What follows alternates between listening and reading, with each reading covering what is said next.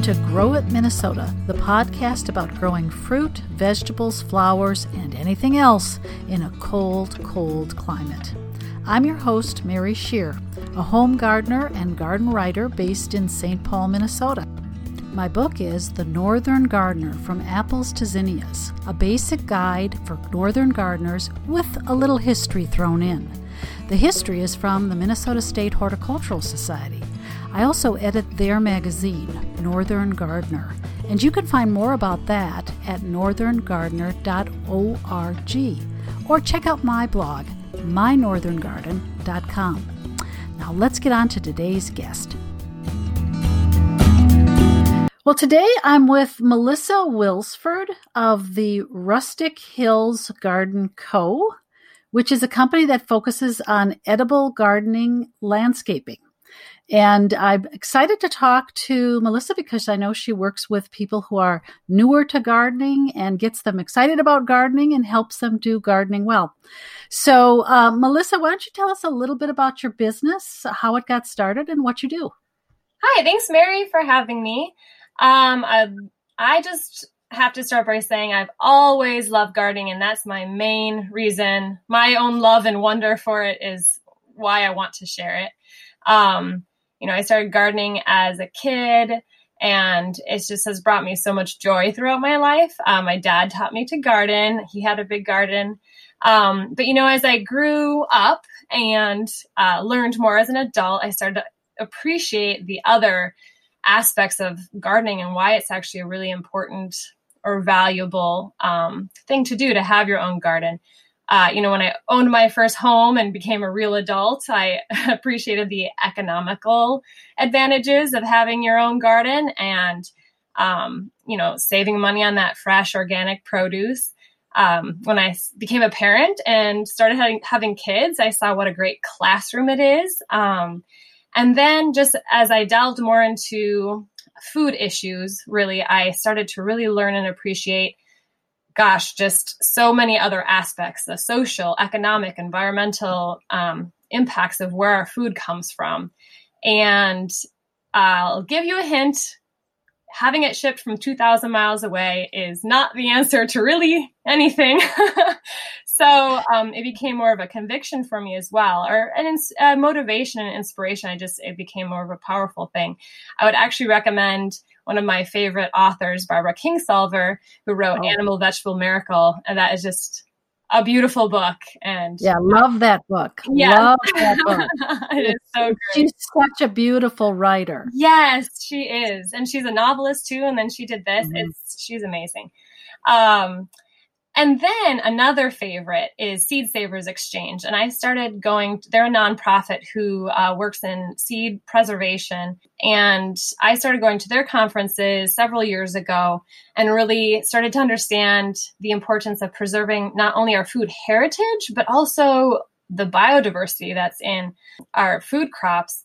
And that, what did I learn? Over the last century, over 90% of the varieties of our food have been lost because of merging seed companies and things like that. And that it was in the hands of home gardeners that many of those seeds were preserved or actually brought back from what was thought to be extinction. So things just got, it gets cooler and cooler the more you think about it. So, and it also is at Seed Savers Exchange that I heard Rosalind Creasy speak on edible landscaping. And I had already been considering doing, edible garden design. I had small kids and a stay-at-home mom. So I was like, what am I going to do when I grow up again? And my husband was encouraging me toward business and food gardens.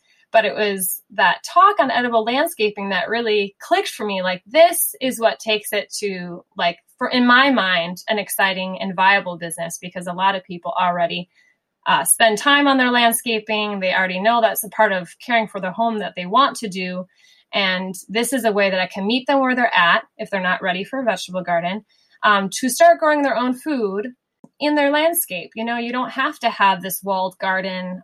You can have it mixed in throughout your landscape and still have the beauty that you want along with the productivity. So then I actually thought about it the whole way home from that conference. And I'm like, that's it. I'm doing this business. And I got started within a few months after that.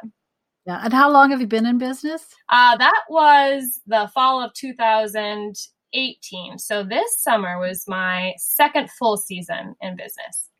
Wow. Yeah. So it's still very, very young business. Very young.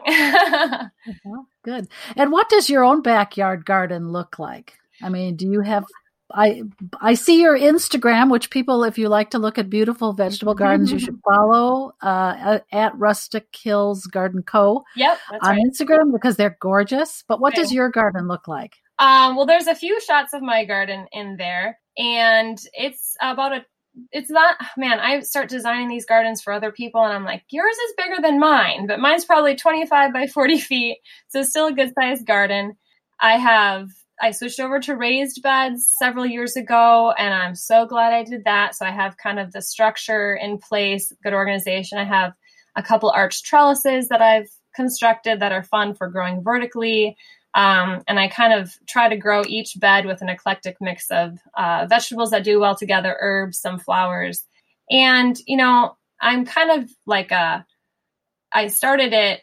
There's some things that maybe I would change, but I started this 12 or 13 years ago, but it really can evolve. That's what's nice about an annual vegetable garden is you can move things around. And so it's really looking good. And it's pretty fun. I like having my own garden.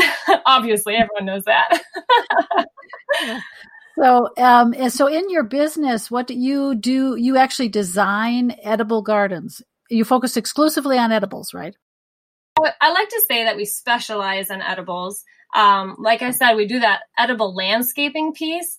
And with that, I also work in perennial flowers, shrubs, grasses, things like that.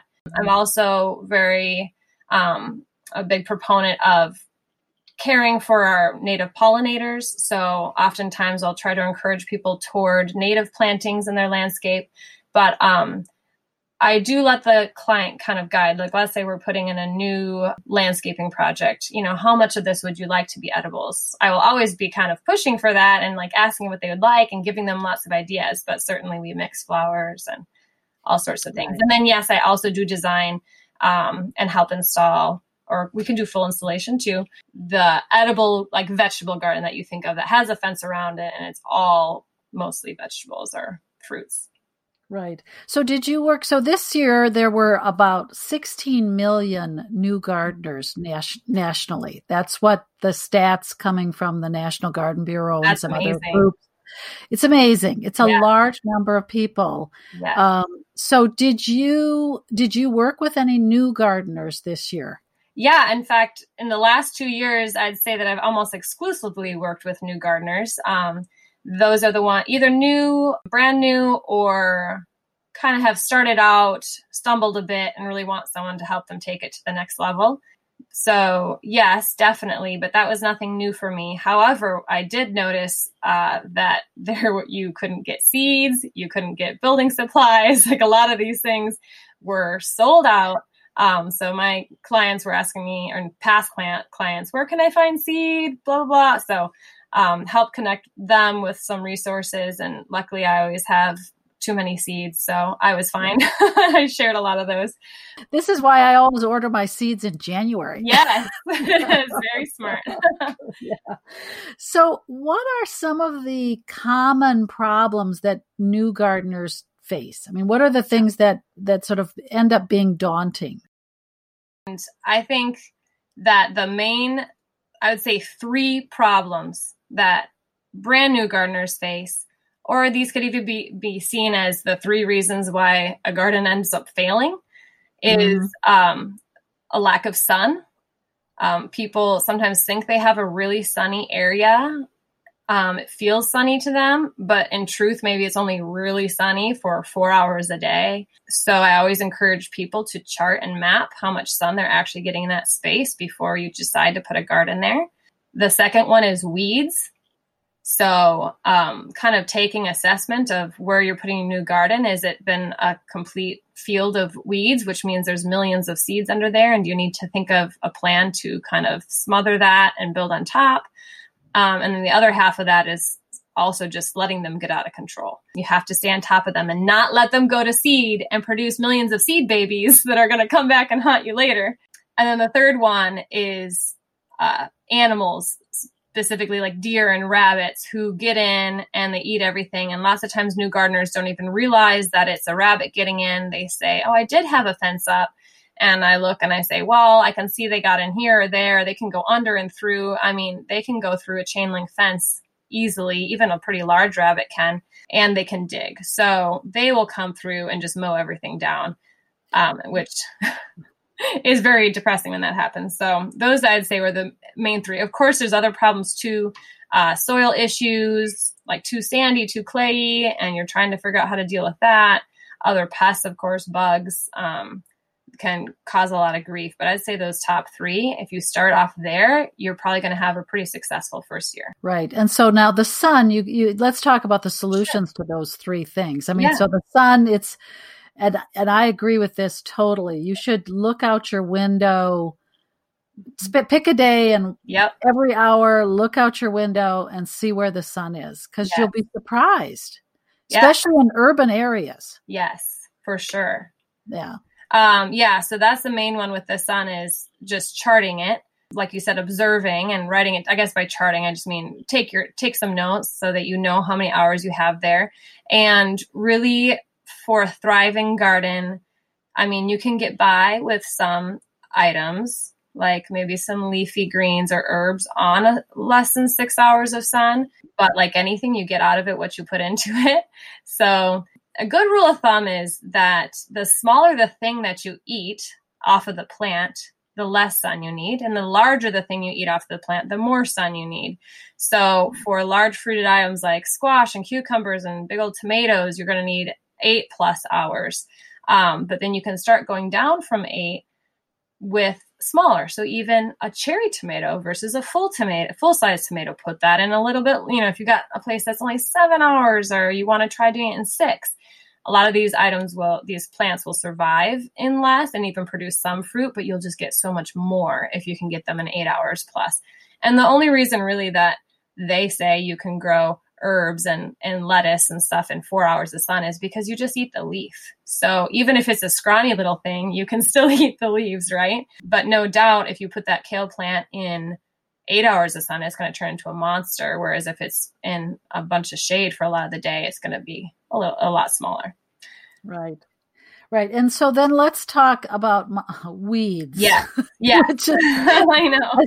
As someone who once started a vegetable garden in an area that had been a kind of a wild meadow, I can tell you there are a lot of weeds. Yes, and many of them come on rhizomes. You travel miles to get to your garden. Yeah. So what do you do on the weed front?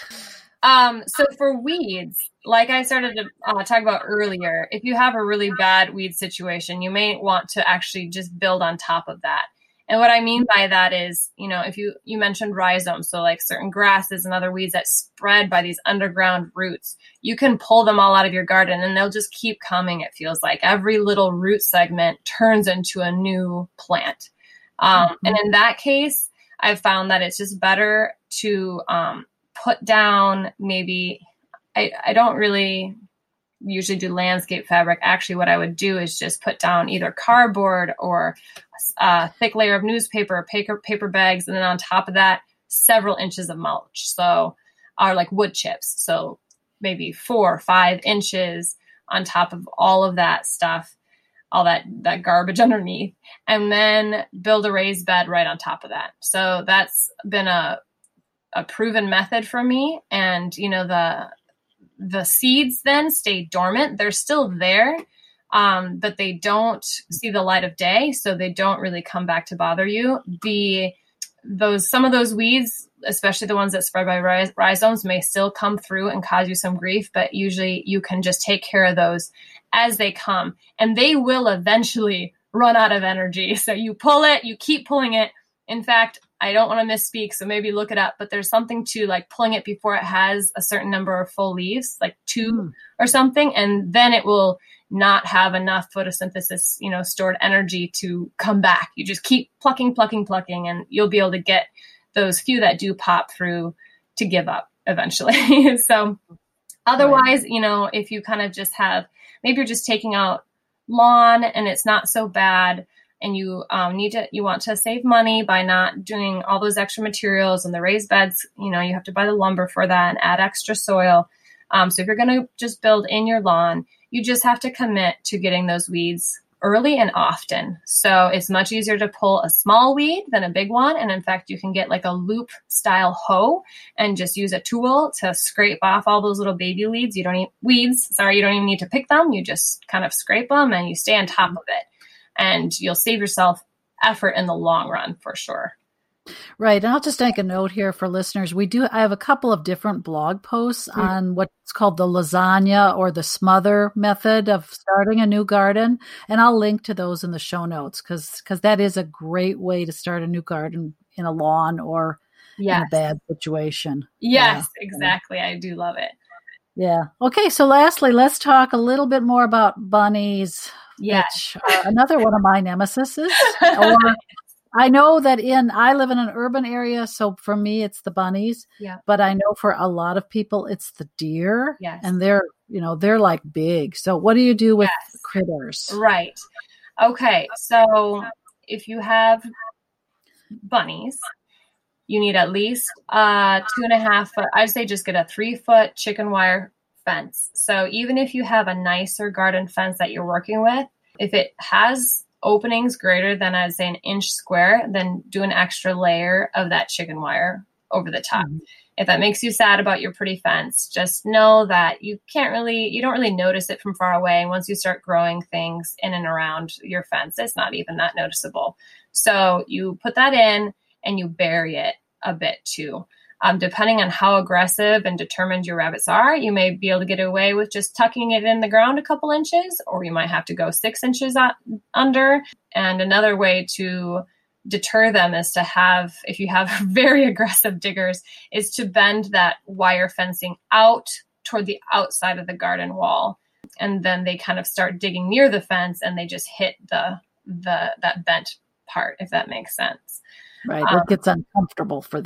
Then for deer, they can jump pretty high, but they tend to not want to jump into an enclosed space. So typically, some people get away with a shorter fence, but I would say go with like a 6-foot welded wire type fence, or come up with another, material that you like.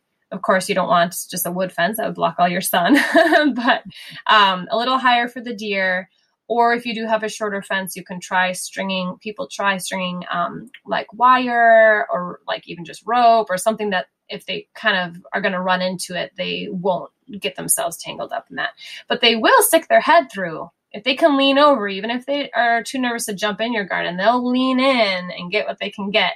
So you definitely want to think about that. If you're going to have food growing close to the edges, you better get that taller fence up. Yeah. And do floodlights or anything like that, if you have like motion detector lights, do those help at all? I always like to say that every little cohort of animals in each neighborhood is different. So what works in one neighborhood may not work in another. So some people have success with, like a motion detecting floodlight turning on, although deer will come during the day too, in which case that might not help much. Some people have their what am I trying to say? Sprinkler system set to the time of day that those deer are usually coming around, try to just deter them from coming in. Some other times blinking lights are on at night and things like that. There's some other spray on deterrents that you can do. So you kind of just have to try out the different things and see what works. Yeah. Okay, let's talk a little bit about raised beds, which I agree. Those are absolutely the best way to start doing vegetable gardening, and to have the most success with your vegetable garden is in a raised bed. Sure. But what do you put in there for a soil mix? Because you have to, if you've got a raised bed, you can't just throw the soil from around it into the bed, right? Right. Well, and one of the great advantages of starting a new garden with raised beds is that you're bringing in fresh soil, which if you get it from a good source, does not have any weed seeds in it. So especially if you're trying to avoid weeds, don't just dig up your garden soil or your lawn soil and stick it in the beds. Some people do have really good soil though. Like let's say you've already been working in your garden for a while and you have been amending the soil with compost and you've stayed on top of the weeds, and certainly like reuse some of that soil, and maybe you're just using the raised beds for organization and things like that, then go ahead and use some of that. But I usually, if we're sourcing a large amount of soil, I look for a supplier who has a garden blend, which is usually done up right, has the right amount of organic compost mixed in there for the nutrients and for the soil structure. And it has, it has like a nice loamy texture. So it's not too sandy, which won't hold water, and it'll dry out really fast. And it's not too clayey, which is going to be really hard, and it will compact really easily. So, and then if you're doing bags from the store, I'm very partial to choosing an organic soil blend. Going to be growing food, then I would say for sure use an organic soil blend that's meant for raised garden beds. Yeah. So once you've got everything ready, so what are the kind of the best edibles for people to start with, or the best way for someone who's new to gardening to get started and have some success? So for as far as what crops I would recommend, you're going to have some of your biggest challenges are going to be the ones we already mentioned, but hopefully you're taking care of the sun, the weeds, and the animals. But earlier I mentioned you might also have issues with pests, like, vine borers will attack a squash crop and can totally decimate it. Japanese beetles will come and eat all the foliage off of your some of your crops more than others. Aphids can be a really big headache. So what I like to do is, either if you had problems with some of those, then you have to think about the counter solution to each of them. Or like you said, just start off with some reliable crops. So for example, with squash, it can be very hard to grow. It has a lot of pest pressure and disease too, but start with butternut squash. Butternut squash and some other varieties are more resistant to vine borer. So for instance, even though I was very diligent this year, picking off all the eggs, and I actually covered my squash for a long time. And I also went in with a knife and cut out all those nasty maggots that were growing in my squash. I still pretty much lost most of the crop from my two other varieties, but my butternut squash was great. Right. Butternut. And there's a variety that I think is from Seed Savers, or I think I may have gotten it from Seed Savers, called Honey Nut, which is the small one. It's a small, if you have a smaller garden, it's a smaller squash.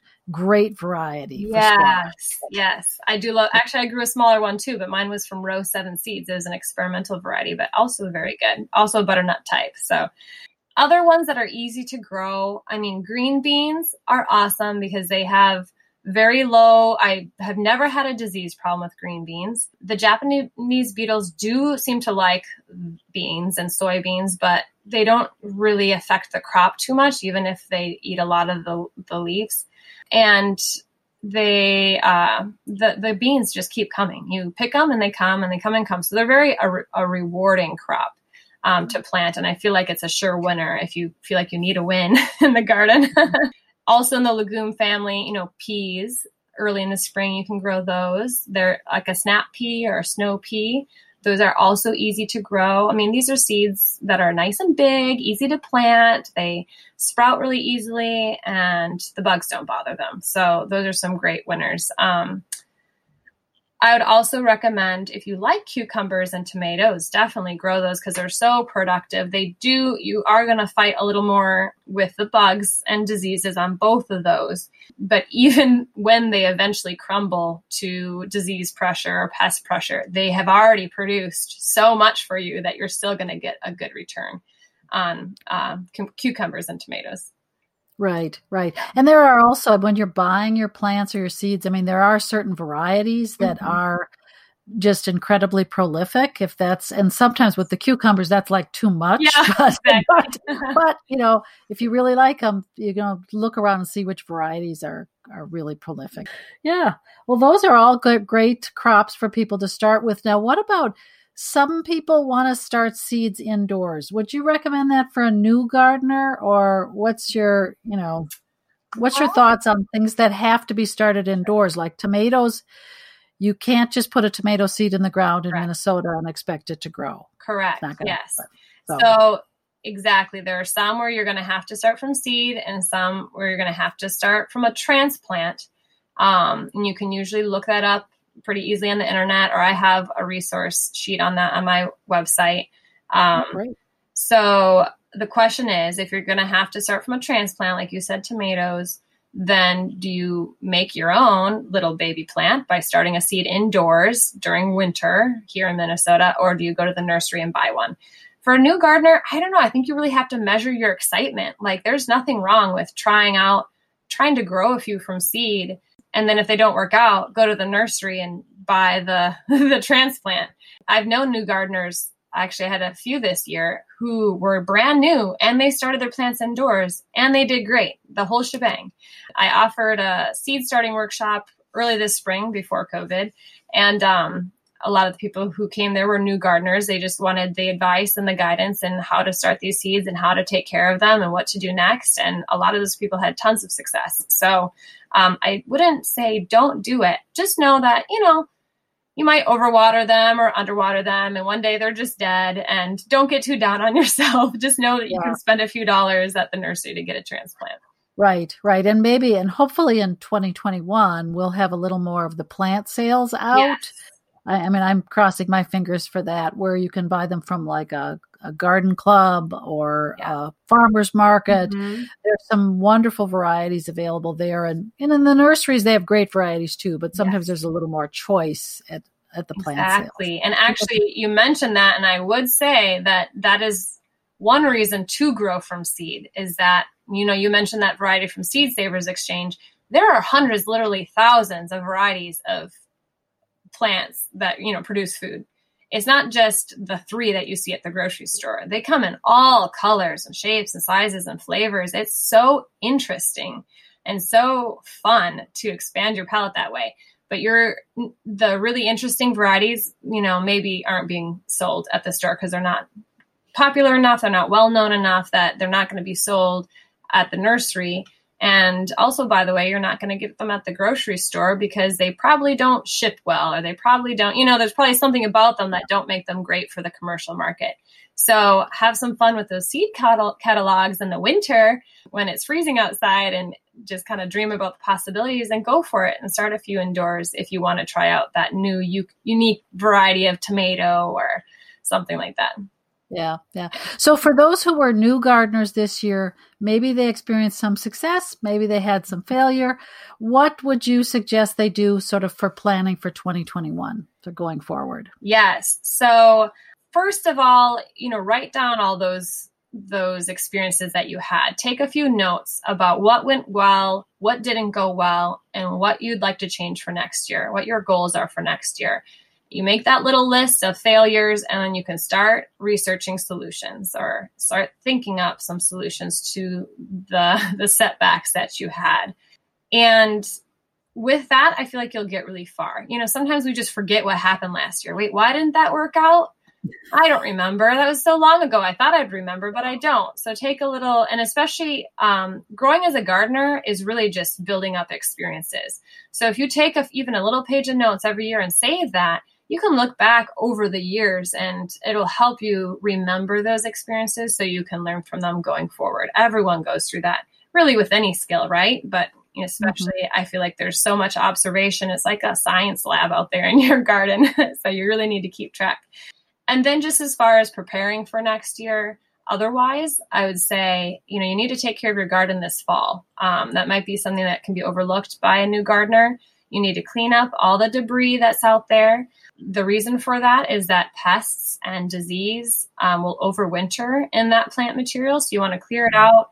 If it was previously diseased that you could observe, then you're going to want to actually bag that up and get it off your property.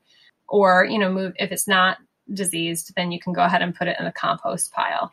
And then finally, a really great thing to do to prepare for next year is to protect that soil and feed that soil by covering it with either a layer of compost, a layer of shredded leaves, or both. And that keeps your soil from being just, abused over the winter months with the wind and the sun and the rain all beats down on your naked soil, and it it really deteriorates the quality of your soil, the soil structure, and the nutrients. So you keep that soil covered, and then those leaves will break down and become part of the organic matter in your soil. So that's like a double bonus. And yes, moving forward, you should always have your soil covered. So no bare soil in your garden. That will also prevent those problems with disease that we've been talking about before. Yeah, great. Well, those are great tips. And I'm going to have you come back, I think, in the spring, and we'll talk a little bit about seed starting. Maybe. Yes, that would be so fun. Get people excited about seed starting, because it isn't that hard, but it is a little tricky. It can be intimidating. Sometimes it's good to have a friend to help you out the first time. Okay. Well, thank you, Melissa, and appreciate you taking the time to talk with us. Thanks so much, Mary.